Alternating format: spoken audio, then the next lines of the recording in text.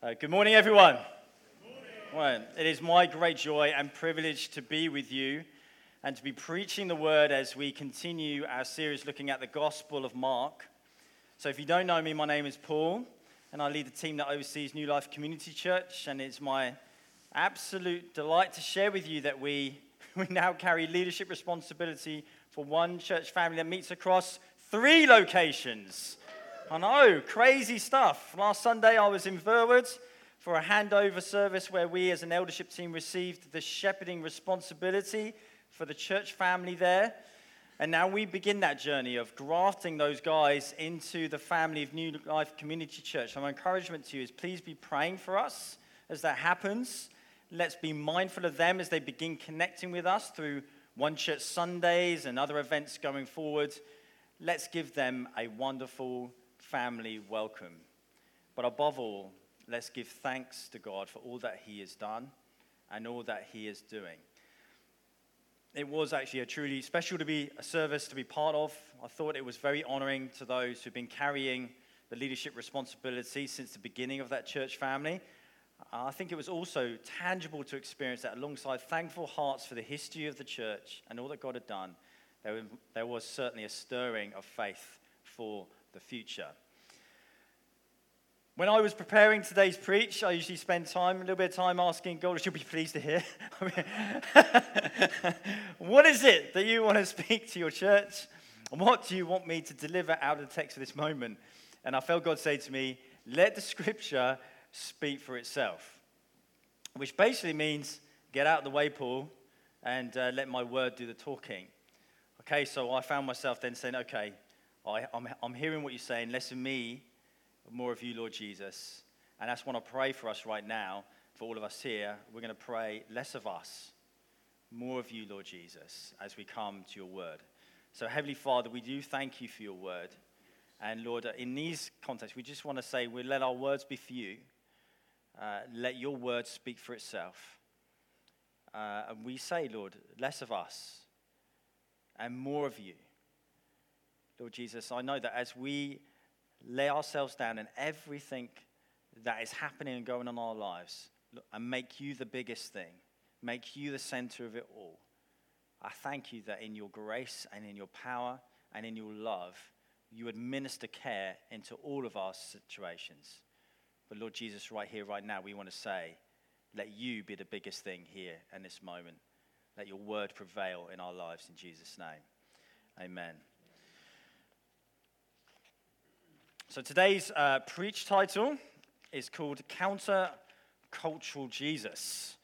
And to help us discover what that means, we're going to be rooted in the Gospel of Mark, chapters 2 and 3. So if you've got your Bibles, just keep your thumb in that area of chapters 2 and 3. So in this text that we're going to be looking at, we'll find 4 counter-cultural examples where the behavior of Jesus seems to rub against the grain and irritate some of the people around him at the time, particularly those who had social and moral influence amongst the Jews. So hopefully we'll discover why Jesus behaved like he did, how that behavior was potentially important at the time, and why that's actually might be important for us today, here and now, as we look to live out life as faithful followers of Jesus. So before I let the scripture speak for itself, I thought it might be helpful to have a think through what it means when we use that phrase counter-cultural. And to understand counter-cultural, we need to understand a definition of culture. So culture is a word that is used to summarize common behavior, traditions, ideas, and practice that we discover amongst a people group or place at a particular time. So you wouldn't have to travel too far to discover that cultural practice in a town like Fordingbridge is different to the cultural practice in a city like Salisbury, which is only 20 minutes up the road, I believe, if you're doing the speed limit. Maybe it's a bit more. Okay, right. When I'm chatting to Ari, who is my brother in Christ out in Mongolia, whilst our faith is the same, our cultures are very different. For example, when you ask a girl out in Mongolia, it's first date, then marriage. So for both the man and woman, you have to think very carefully before you say, yeah, let's go watch a movie together. Culture is really the expected norms for the time. You know, like when we see someone we know and we say, hey, how you doing, mate?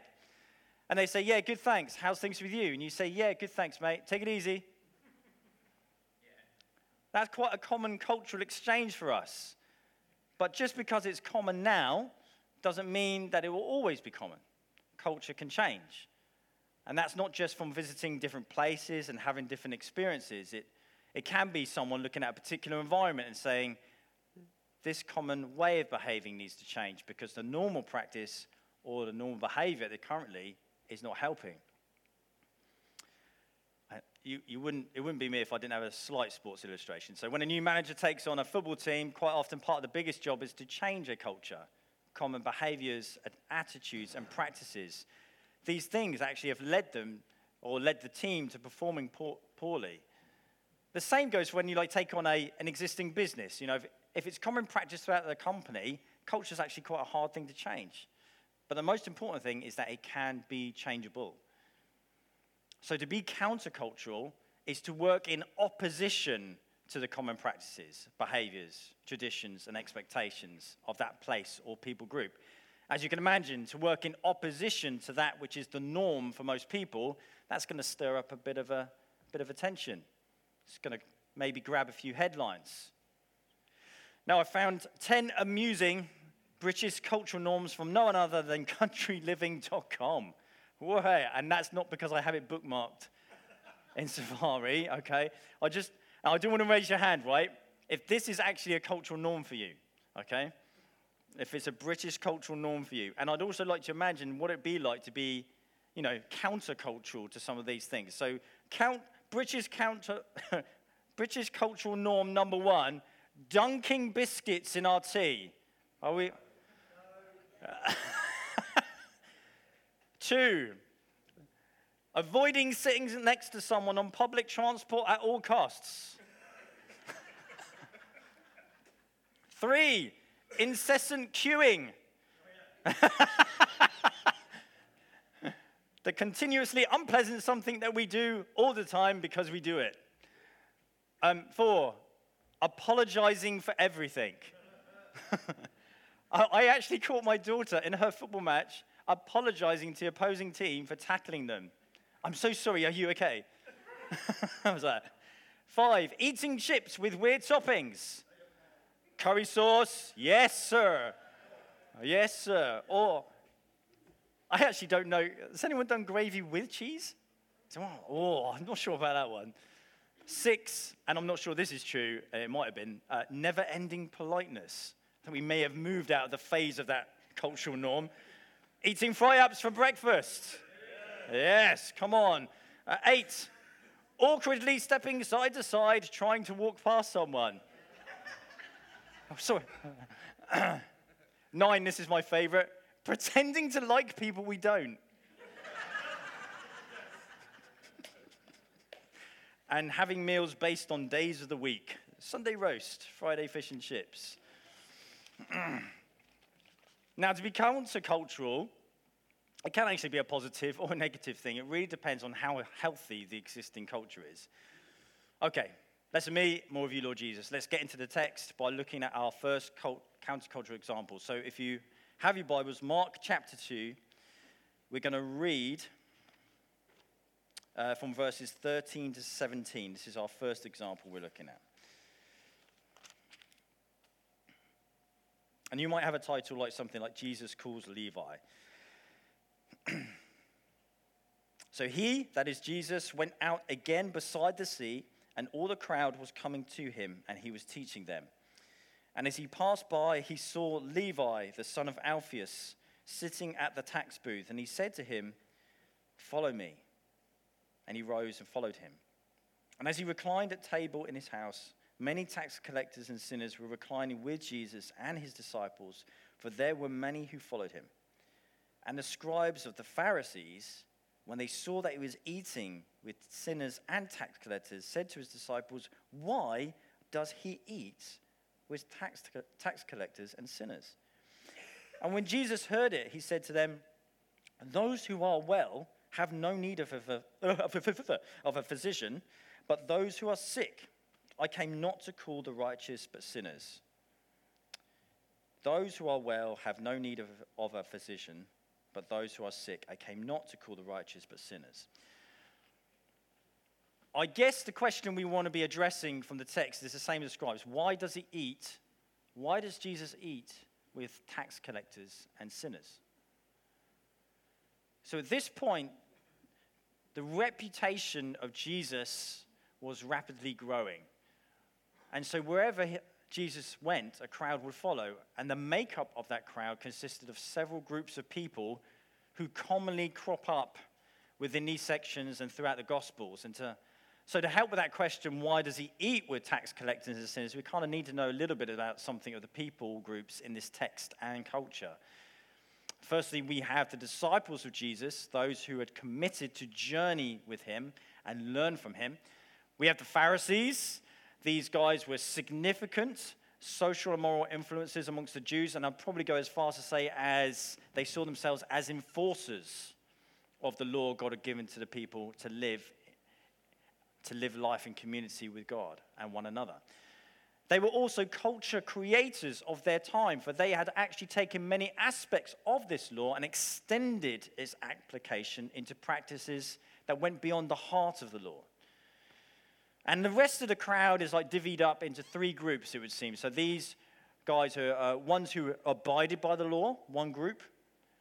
Those who abided by the law God had given into Israel as understood by the Pharisees. Those who did not, and those who did not abide by this law. And these guys were known as sinners and tax collectors. Now, tax collectors, they got a special classification all of its own. They too were counted as those who did not abide, sinners, by the law of Moses, but in addition were thought of as traitors to the Jewish people as they worked for the Roman Empire, whom the Jews were subject to. So these guys collected taxes from the Jewish people and had a reputation for being corrupt in their practice. So they were probably charging a little bit extra to the Jews, lining their pockets. So for the Pharisees, they were like next level sinners. So the question of why does he eat with sinners and tax collectors relates to holiness, to that which is clean and that which is unclean, holy and unholy, law abiders and law breakers. The Pharisees had committed themselves to this meticulous devotion of the law given by God, and much more. It was a highly disciplined lifestyle and became the standard at which they measured the other Jewish people. The culture and practices that extended beyond the requirement of the law became the expectation. So the bar was set high to be counted as one who was holy, which means set apart for God. And so remaining holy meant disassociating with those who are unholy, law abiders keeping themselves separate from law breakers. Now, here in Jesus, we have one who is being regarded by the people as holy. In Mark chapter 1, we have this unclean spirit, a man who spots Jesus and cries out in the public environment of the synagogue of all places, "I know who you are, the Holy One of God." According to the standard set by the Pharisees, Jesus eating and dining, chatting, and associate with sinners and tax collectors, it rubs completely against the grain of their practice and theology. And Jesus, in doing this, is being countercultural. How can a holy one spend time with those who are unholy? Now, in doing this, Jesus is not intentionally coming to turn the things of normal upside down. He just comes to set the tone of the King, the tone of the Holy One. And so, in faithfully being who he is, that in itself begins to turn the world as the Jewish people knew it upside down. This begins to usher in and reveal the heart of God and what it was to be holy and set apart as the people of God. So in reply to the question, why does he eat with tax collectors and sinners, Jesus says, "I came not to call the righteous, but sinners." The Pharisees thought they were righteous, holy, clean. So the call that Jesus was making was not applied to them, but to those who knew their deep need to be rescued from where they were at in life. And Jesus had no shame with being associated with him. Okay, a little bit of food for thought on this one. in this area in text, I thought it interesting that many people followed Jesus. That's what it says. Many people followed him. But only some of them were called disciples. And I wondered what really marked the difference, Well, in Luke, in the Gospel of Luke, he expands the response Jesus gives to the scribes and the Pharisees and writes, "I've not come to call the righteous, but sinners to repentance." And I think repentance becomes that key factor that takes you from the position of someone who is following Jesus to becoming a disciple of Jesus. For Levi, the tax collector, repentance is the U-turn that says no more to this way of life, of cheating people and manipulating the tax books and saying yes to a life of faithful commitment and to learn and to apply all that Jesus teaches and asks of us. You might be here this morning. You might be just following the crowd, trying to learn, get a glimpse of Jesus. But the marked difference will come through repentance, fully embracing the call of Jesus to you and leaving behind all that brings unhealthy distraction from learning at his feet and applying his teaching in your life. Countercultural example number 2. Let's look at Mark chapter 2, 18 to 22, verses 18 to 22.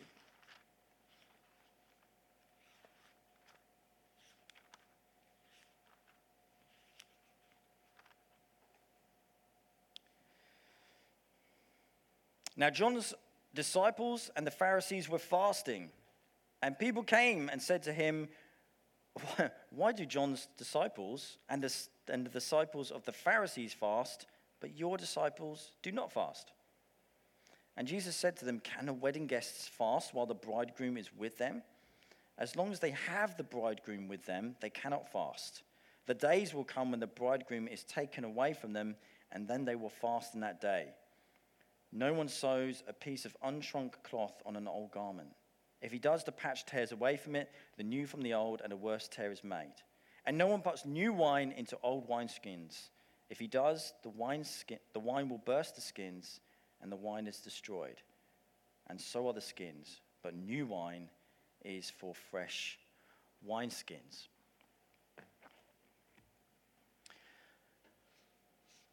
So here again, the behavior of Jesus, and how he leads his disciples becomes somewhat provocative to those around him, because it seems like he's swimming against the tide of common expectation.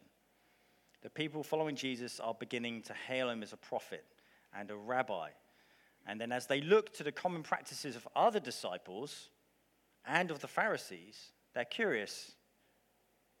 Why aren't the disciples of Jesus following suit?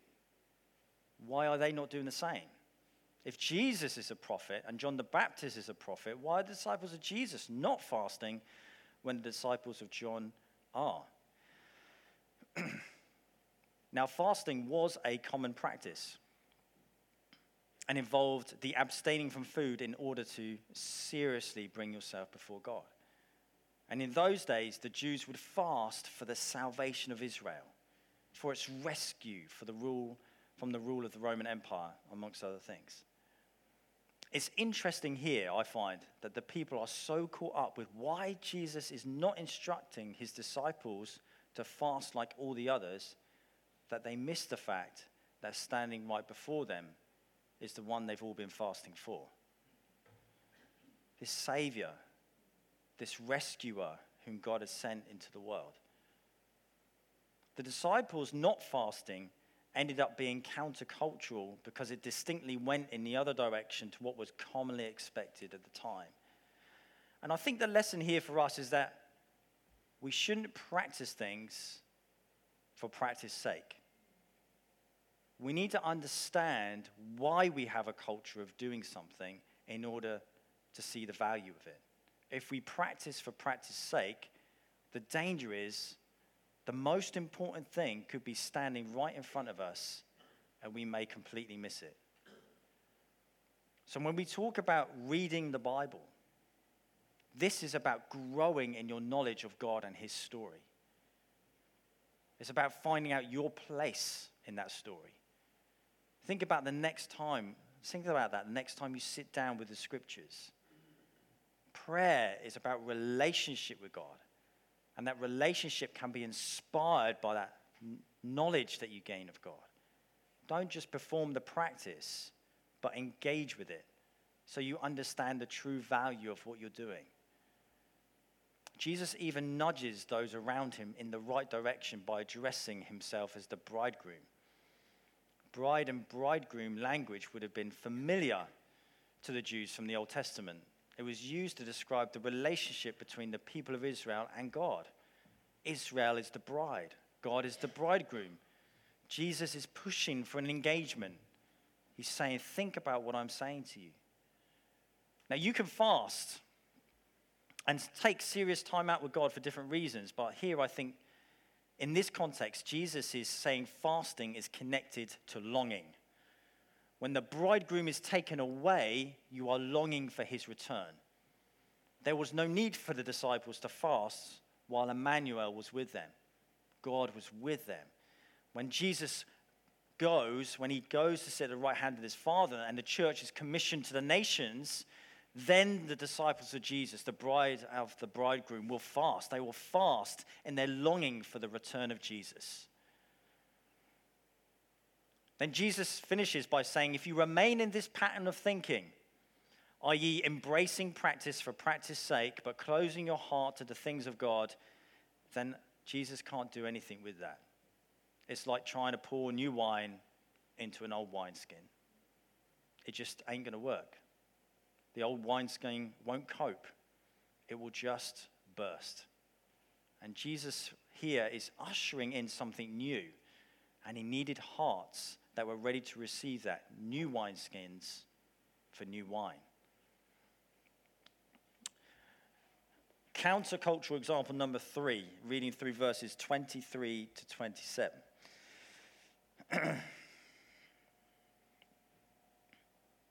One Sabbath, he was going through the grain fields, and they made their way, and as they made their way, his disciples began to pluck heads of grain. And the Pharisees were saying to him, look, why are they doing what is not lawful on the Sabbath? And he said to them, have you never read what David did when he was in need and was hungry, he and those who were with him, how he entered the house of God in the time of Abiathar the high priest and ate the bread of the presence, which it is not lawful for any but the priests to eat, and also gave it to those who were with him. And he said to them, the Sabbath was made for man, not man for the Sabbath. So the Son of Man is Lord even of the Sabbath. Okay, let's talk Sabbath. Sabbath was a day of rest for God's people. It still is. Still is a day of God's rest, rest for God's people. I think it's probably, if anything, probably needs to be better at reintroducing it into our lives. But we get the model from the creation account. 6 days God created. On the seventh day he rested. And we get the command given in the Ten Commandments to God's people, which I shall read to you from Exodus 20. Let me find that. Do you remember days in Sunday school when you got challenged on to find a piece of scripture and everyone raced to get there as fast as they could? The most holy one was the person who could get there first. You can already tell my level of holiness. Okay, right, here we go. Remember the Sabbath day to keep it holy. 6 days you shall labor and do all your work, but the seventh day is a Sabbath to the Lord your God. On it you shall not do any work. You or your son or your daughter, your male servant or your female servant, or your livestock or the sojourner who is within your gates. For in 6 days the Lord made heaven and earth, the sea and all that is in them, and rested on the seventh day. Therefore the Lord blessed the Sabbath day and made it holy. Sabbath day is a day intentionally set apart for the Lord. We lay down all our working tools and reap the benefit of the work we have accomplished during the week. Give thanks to God for his favor and faithfulness and be refreshed. Be revitalized. It says in Psalm 23, he restores my soul. That is what it is to Sabbath, for you to give thanks and to allow God to restore your soul, refresh you, revitalize you, let your body, mind, and spirit recover and be restored for the week ahead. The behavior of Jesus here is not to counter the law of God. When he and his disciples actually are plucking the heads of grain from other people's field, according to God's command for community living, actually this is perfectly acceptable. If you're hungry, you could pick the grapes off your neighbor's vineyard as you pass through. Similar with the heads of grain in a neighbor's field. And the principle being is that you can be blessed, but don't take advantage. Don't take advantage. So, you take a few grapes, but you don't take your massive rucksack and fill it. I love what God institutes in this attitude towards family and God. The fruit of what I labor can bless another. And there is a lovely freedom that the family of God, I love this, can roam from one neighbor's field to another, enjoying the blessing of it. It's something to think about, isn't it? In the way that we bless one another as the family of God, the fruit of our labor, that people can enjoy the blessing of it when they're in need. So in this case, Jesus is really behaving perfectly in line with the expectation God has for his people. However, what Jesus did was counter-cultural at the time because the Pharisees had gone beyond the heart for Sabbath and had given additional conditions to be met. The irony being that they made it very hard work for the people of God to rest. As Jesus highlights, this meant Sabbath became something to rule over the people and therefore a burden rather than the Sabbath for the blessing of the people. These additional rules or expectations at the time saw to it that even picking grains to satisfy hunger was an act of work, and therefore Jesus is once again swimming against their tide. So a little bit of food for thought on this one, okay? In the same way that Jesus identifies himself with the bridegroom that in the previous section, we also see himself identify as the Son of Man. Now, a quick note on this one. The Son of Man is a common term to the Jews that means exactly what you might think, an ordinary human being. Again, a good cultural example of something that we use frequently in that time. We wouldn't find that today in being used in Fornybridge, would we? However, the ESV Study Bible in the commentary highlights that Jesus uses this term in a very specific way, over 80 times in the Gospels. And when Jesus says it, he is communicating something different. The subtle difference being that Jesus identifies himself as the Son of Man, rather than a Son of Man. And in that small difference, Jesus is connecting himself to something much bigger. Daniel is a prophet we discover in the Old Testament. He has a book with his name on it. And in it are recorded several visions, and one that is specifically connected to someone who in image was like a son of man. But this man came from the clouds of heaven, from the Ancient of Days, from God himself. And it says in chapter 7, verse 13, that this Son of Man, to him was given dominion and glory and a kingdom, that all peoples, nations, and languages should serve him. His dominion is an everlasting dominion, which shall not pass away, and his kingdom one that shall not be destroyed. So when Jesus, like the nudge of the bridegroom, the Son of Man reference is another pointer from Jesus to those who are able to see and to hear and to understand that he is the one. He is the Son of Man, the one whom Daniel talked about. The one the ancient of days sent, the one who will come, the one who will go, the one who will come again, and the one who has an everlasting rule, an everlasting reign, and a kingdom that shall not be destroyed. If the Son of Man had this type of authority, he is Lord even of the Sabbath. Okay, last countercultural example. Mark chapter 3, verses 1 to 6.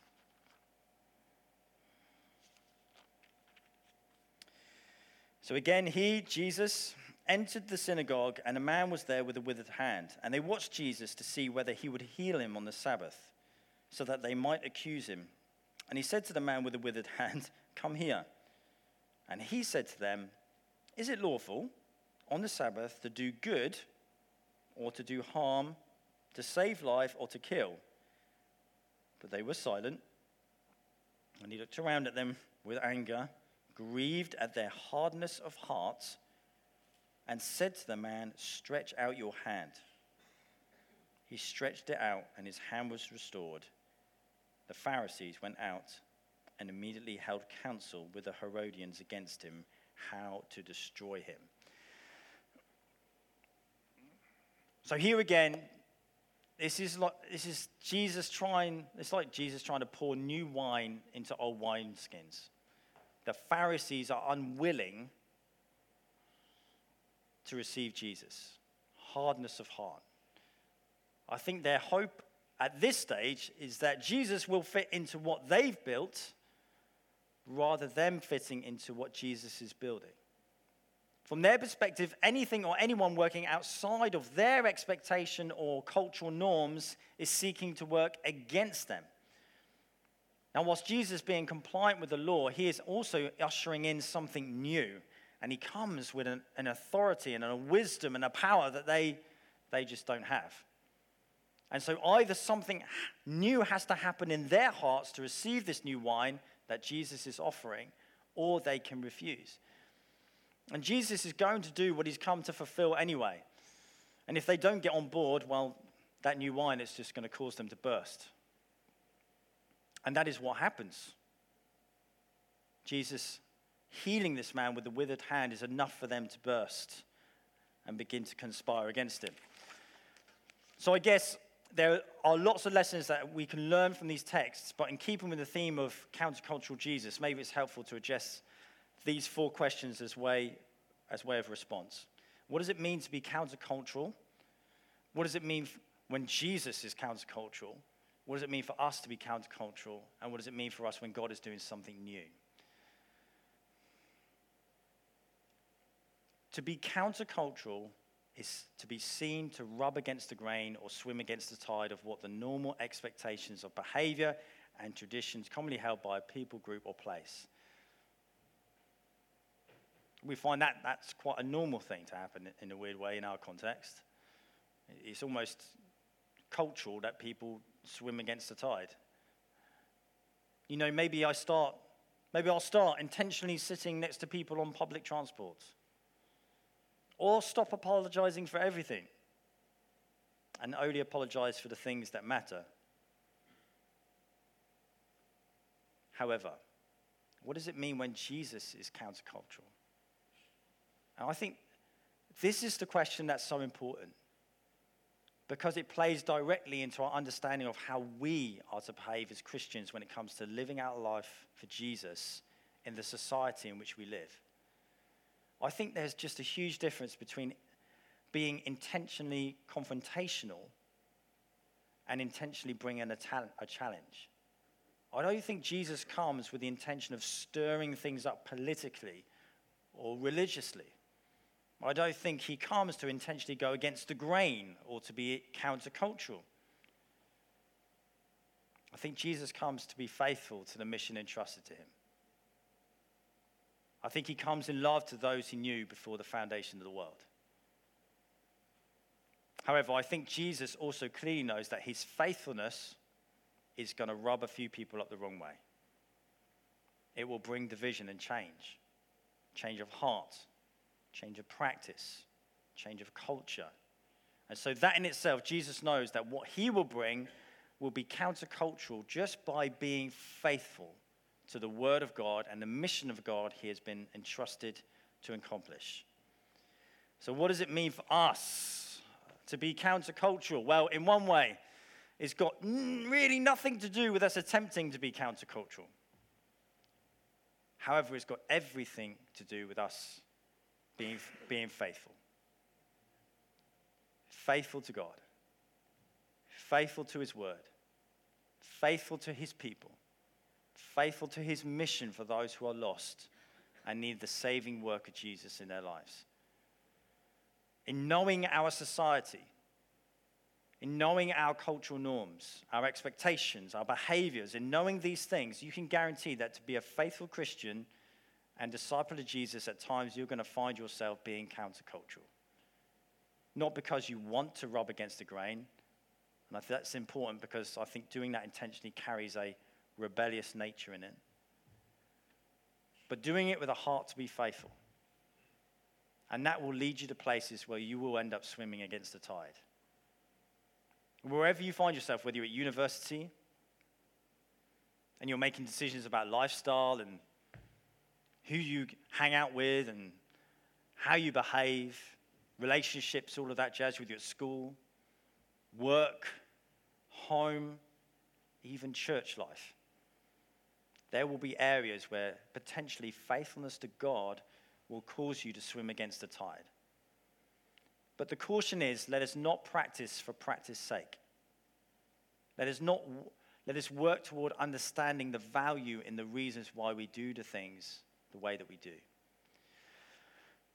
Now, two of our key cultural streams that we have here in New Life Community Church is a journey with Jesus culture and an invitation culture. Excuse me.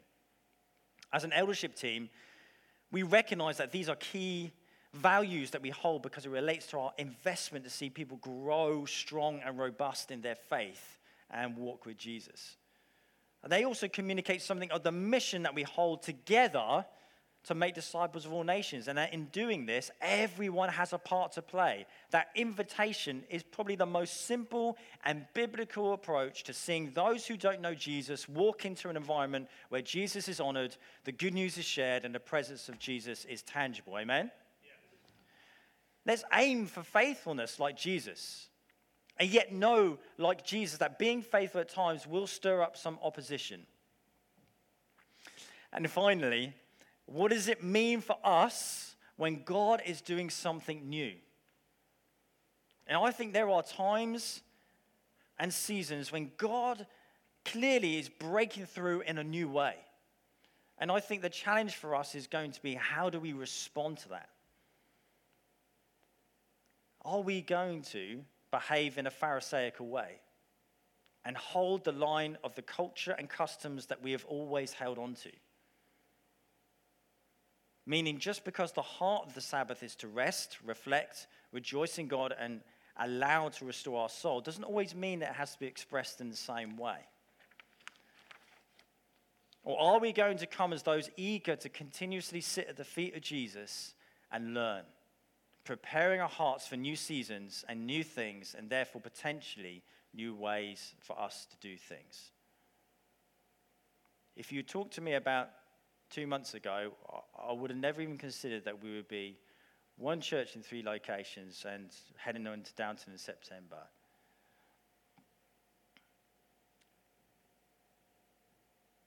But I think, our heart is always to be faithful to Jesus and what he's calling us to do, whether it's in the macro or in the micro, in our individual lives.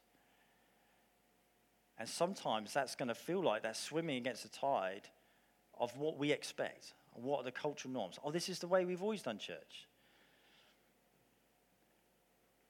And as long as we're not moving like key theological foundations, there's bandwidths of grace for maneuverability. And we want to be ones who are saying yes to Jesus and to his shepherding direction. At times, faithfulness will mean standing strong and not moving. But at times, faithfulness will mean flexibility and feet ready to run. And in those moments, my feeling is either we can be on board with what God is doing and prepare our hearts for something new, or we can be a bit stubborn and a bit hard-hearted. And like when new wine comes, along with the Pharisees, cause us to burst. When I look, and my goal is not educating to educate on previous church expressions or current church expressions and why they're having really challenging times at the moment. But if you were to look at some church contexts, I see the history and I think, I've read some of the documentation of some early church history of how these guys have been so faithful and seen incredible things that God has done. And yet now, in these days, you are being so stubborn. And I say that not because I'm looking at their church context and as an observational tool. I'm just saying, actually, that's a teaching moment for us, for myself, for the team, for us as a church family. I'd love us to be known for our complete commitment to faithfulness to Jesus. And my hope is that in the years to come, we won't resort to being stubborn when Jesus is about to do another new thing. It's not about being countercultural. It's about being faithful. And faithfulness will do its thing. Let me invite the worship team. Shall we stand together?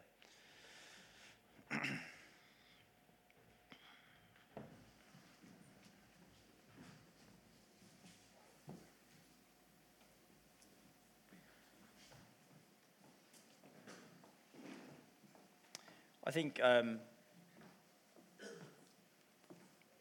really want to call us to respond in it with a heart attitude of worship and hearts that say yes to faithfulness to Jesus. And it may be that as we come together in worship, that God starts speaking into the hearts of individual lives of words that will bring encouragement to the church and building up. And so even now, Lord God, in response to your word, we thank you for the model of Jesus. We thank you for his incredible model of faithfulness. We say, Lord Jesus, that we aspire to be like you.